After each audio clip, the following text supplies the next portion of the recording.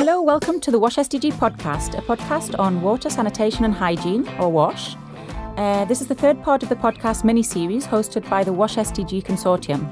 Here we invite practitioners that work on the WASH SDG programme to discuss some important topics that relate to their work in WASH. Our programme aims to contribute to Sustainable Development Goal number 6, so to ensure access to water and sanitation for all by 2030. The consortium is coordinated by CIMAVI and implemented by the WASH Alliance International, Plan International Netherlands and SMV Netherlands Development Organisation. My name is Eva Duarte Davidson and I'm the host of this podcast. Now, today is World Toilet Day, and in areas where there are no toilets or alternative to toilets, people may practice open defecation. Like for those who, like me, are not from the WASH field, this is the human practice of defecating or pooing outside or in the open rather than in a toilet.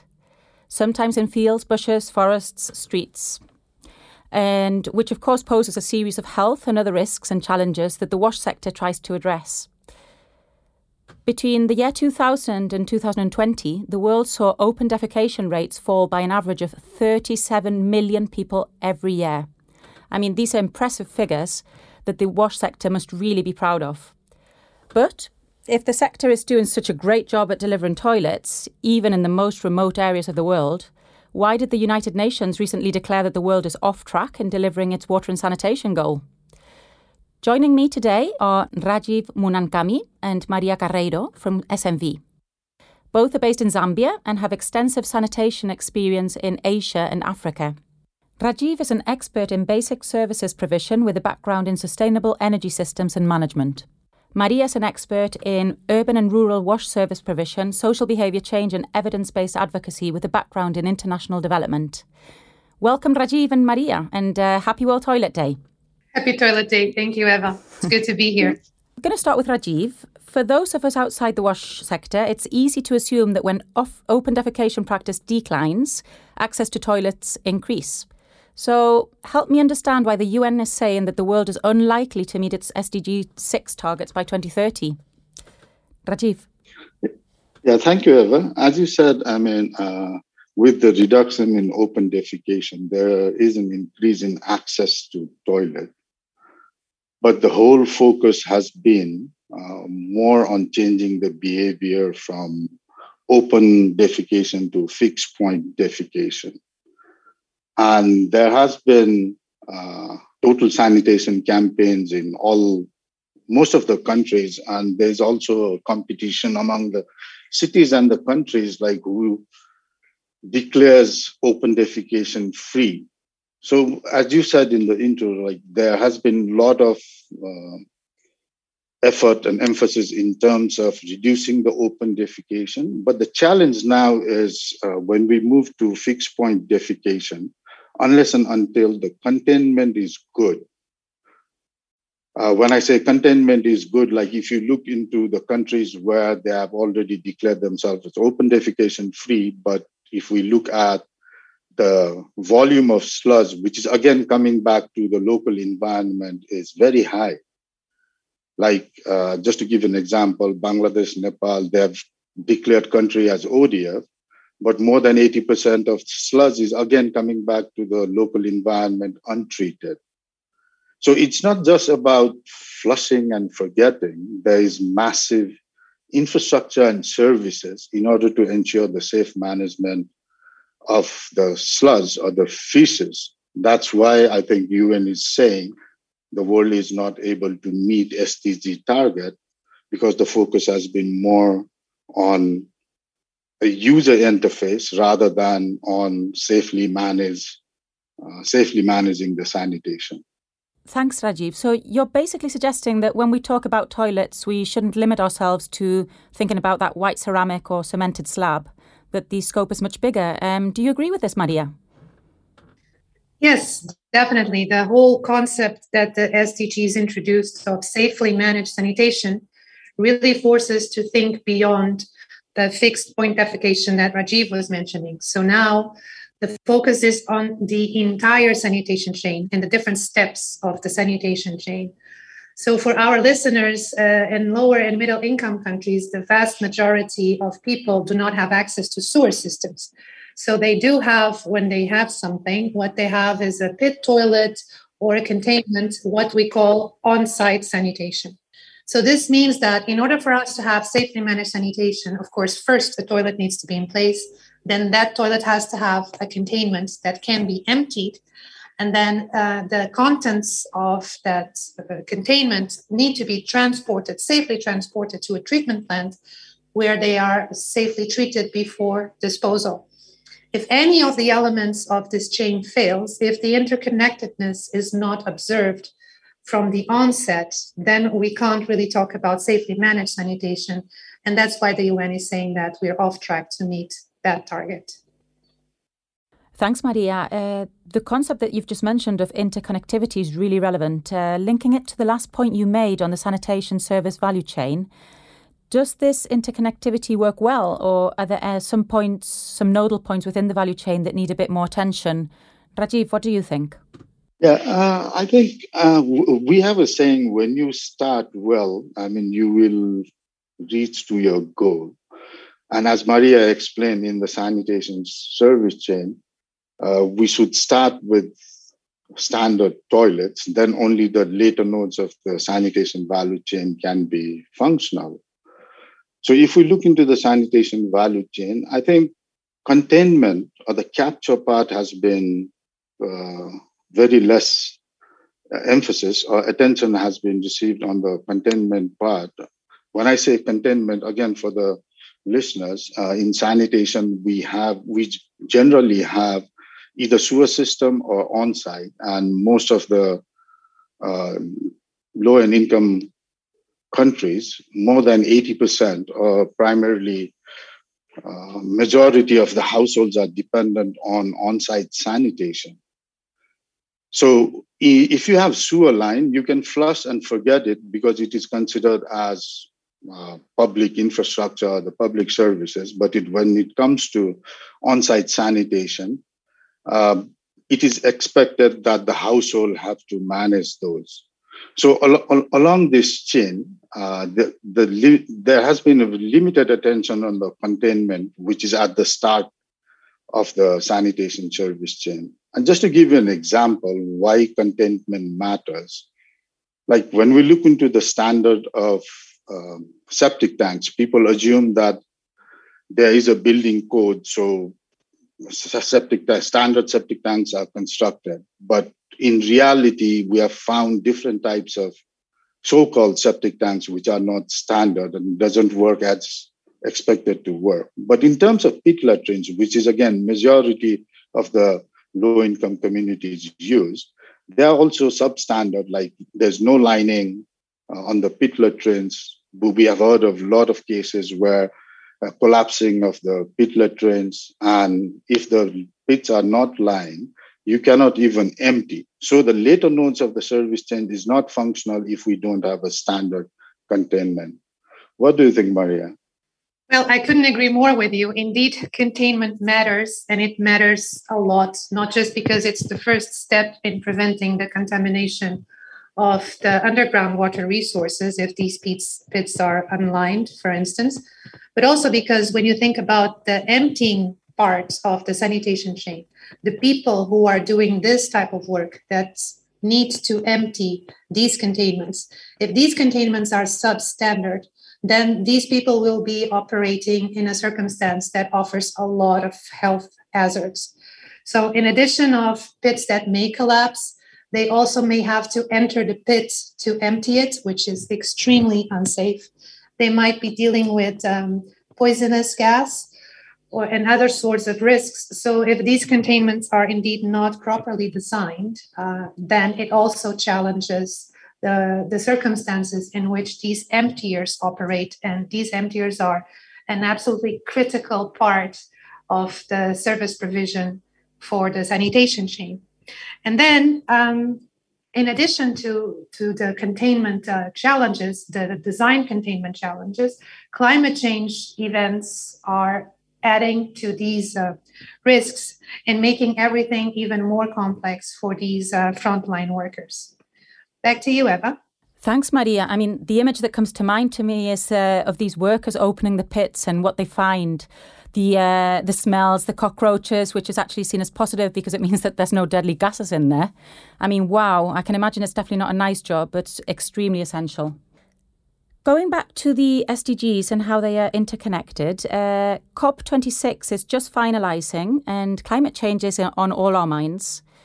Now, when we think of toilets and climate change, I guess they're not two words that one associates naturally, but they are interconnected. And Maria just mentioned a bit how, but I was wondering what challenges is climate change posing in sanitation? Rajiv? Climate change, it puts a stress on performance of sanitation infrastructure, such as containment. Like when the extreme climate event happens, there are direct and indirect consequences. Like if there is frequent flooding and intense rain, this will increase the demand of emptying, but this will also pose threat on the containment, like collapsing of the containment and the leaking of the containment in the local environment.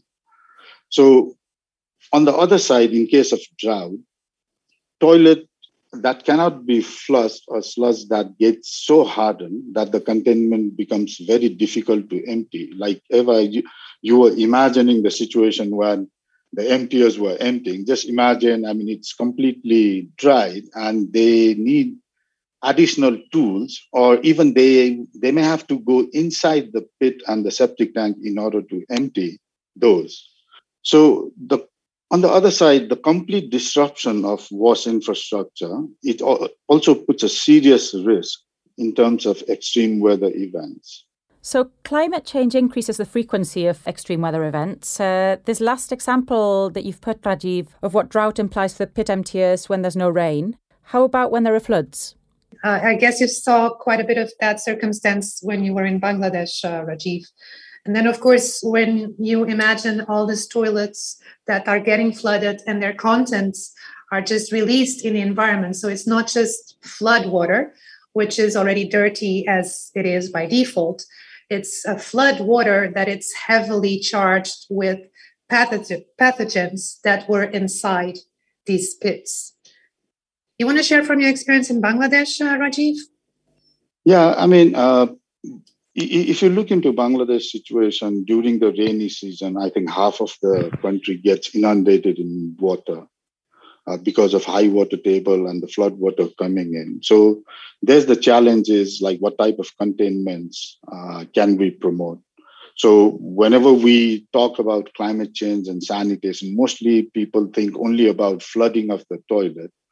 But in order to make those toilets useful during those flooding period, there are different aspects we need to look in terms of selection, site selection of the toilet, and also making the toilets leak-proof. And that also increases, again, coming back to Maria's point, in terms of emptying. If the containments are leak-proof, every containment has a capacity and it requires regular emptying.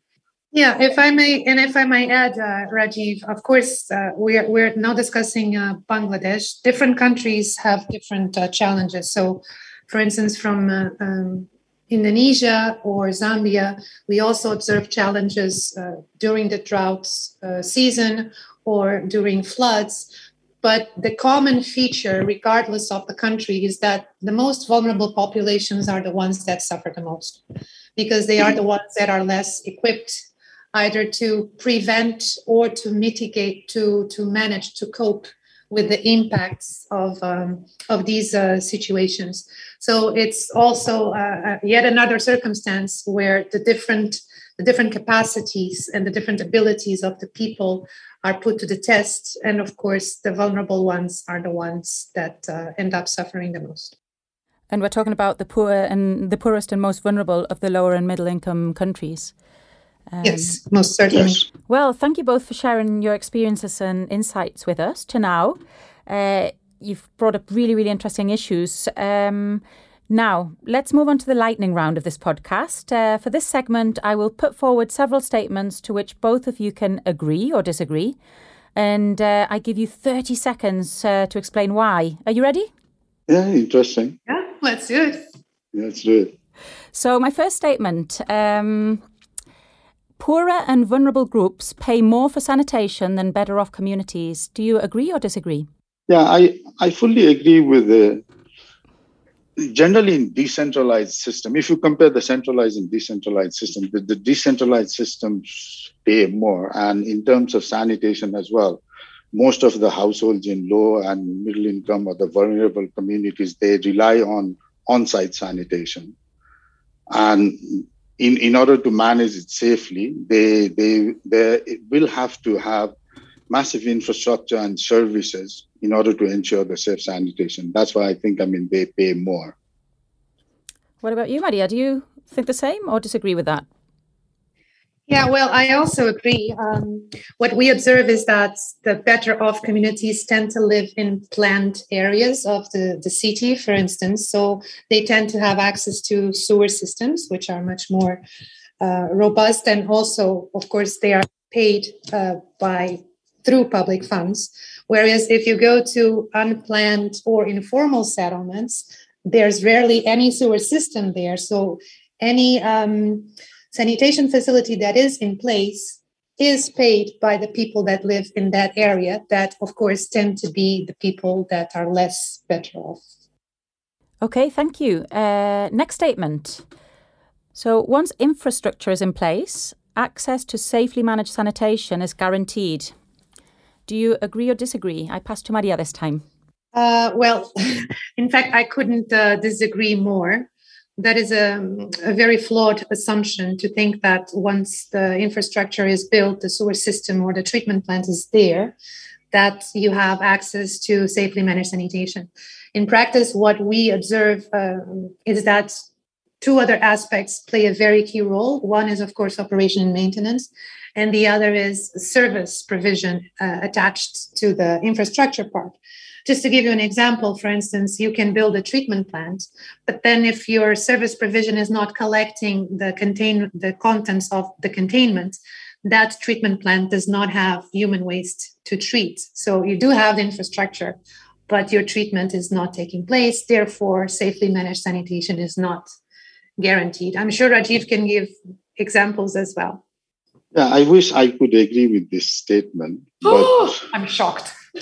But we have seen a lot of white elephants in many cities where infrastructure have been constructed. And if you look into the local authorities, whenever we go for the new program startup, the first thing they ask is like, what are you going to construct and how much money are you going to bring in? But the whole idea is unless and until we have the services set up, these types of infrastructure have and will remain as white elephants in the cities. So I hear that you both disagree with that last statement. I'm going to pass to the third one now, and it's the following. Climate change policies that do not take into account water and sanitation elements are doomed to fail. Do you agree or disagree? Yeah, I also disagree. If we look into the climate change aspect and the sanitation, there has been a lot of emphasis on wash, but mostly talk about water, and we assume that sanitation is part of water.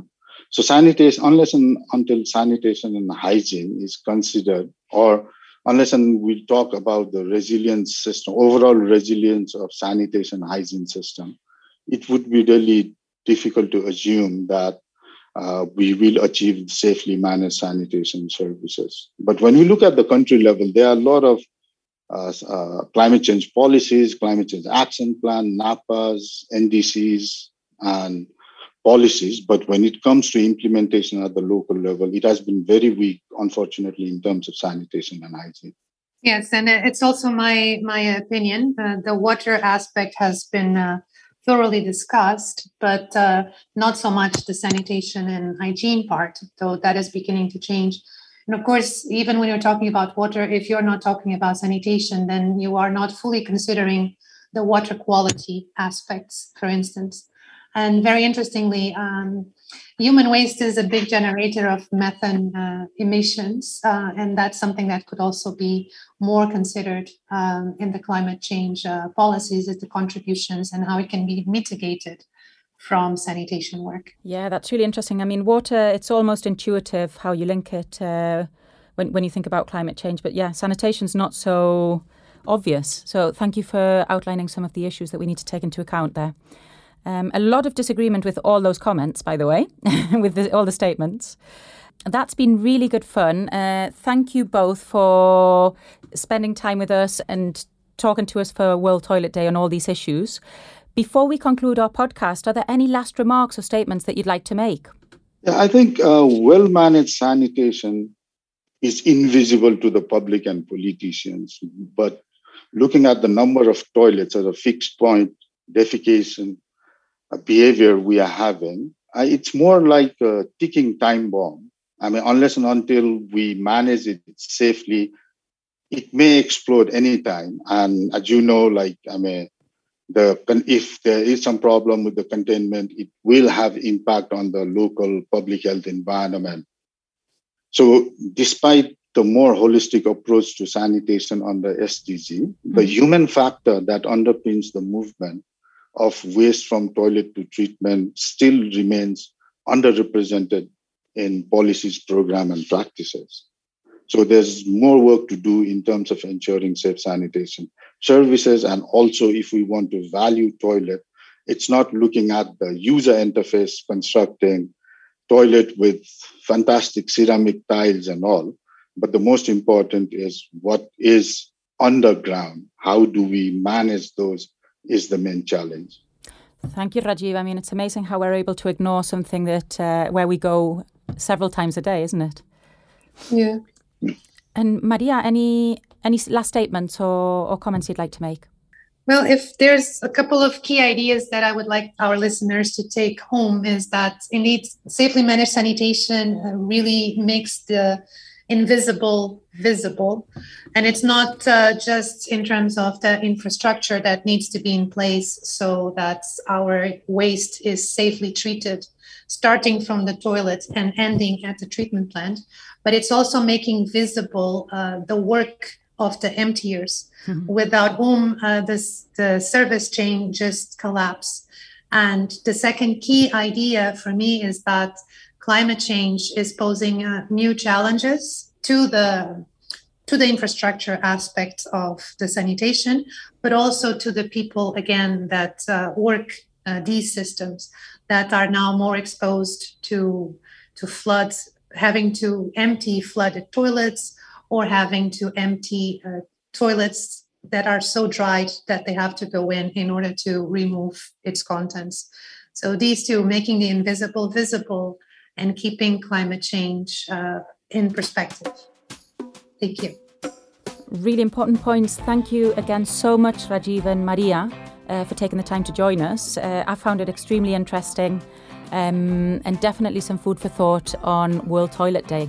Thanks for listening to this WASH SDG podcast. Make sure to share this episode and follow the WASH SDG partners on social media to stay tuned for the next episodes. The podcast is a collaboration of the WASH Alliance International, which is led by Simavi, SMV and Plan International Netherlands. And it's all possible thank you to the Dutch Ministry of Foreign Affairs through its Inclusive Green Growth Department. And we look forward to seeing you next time.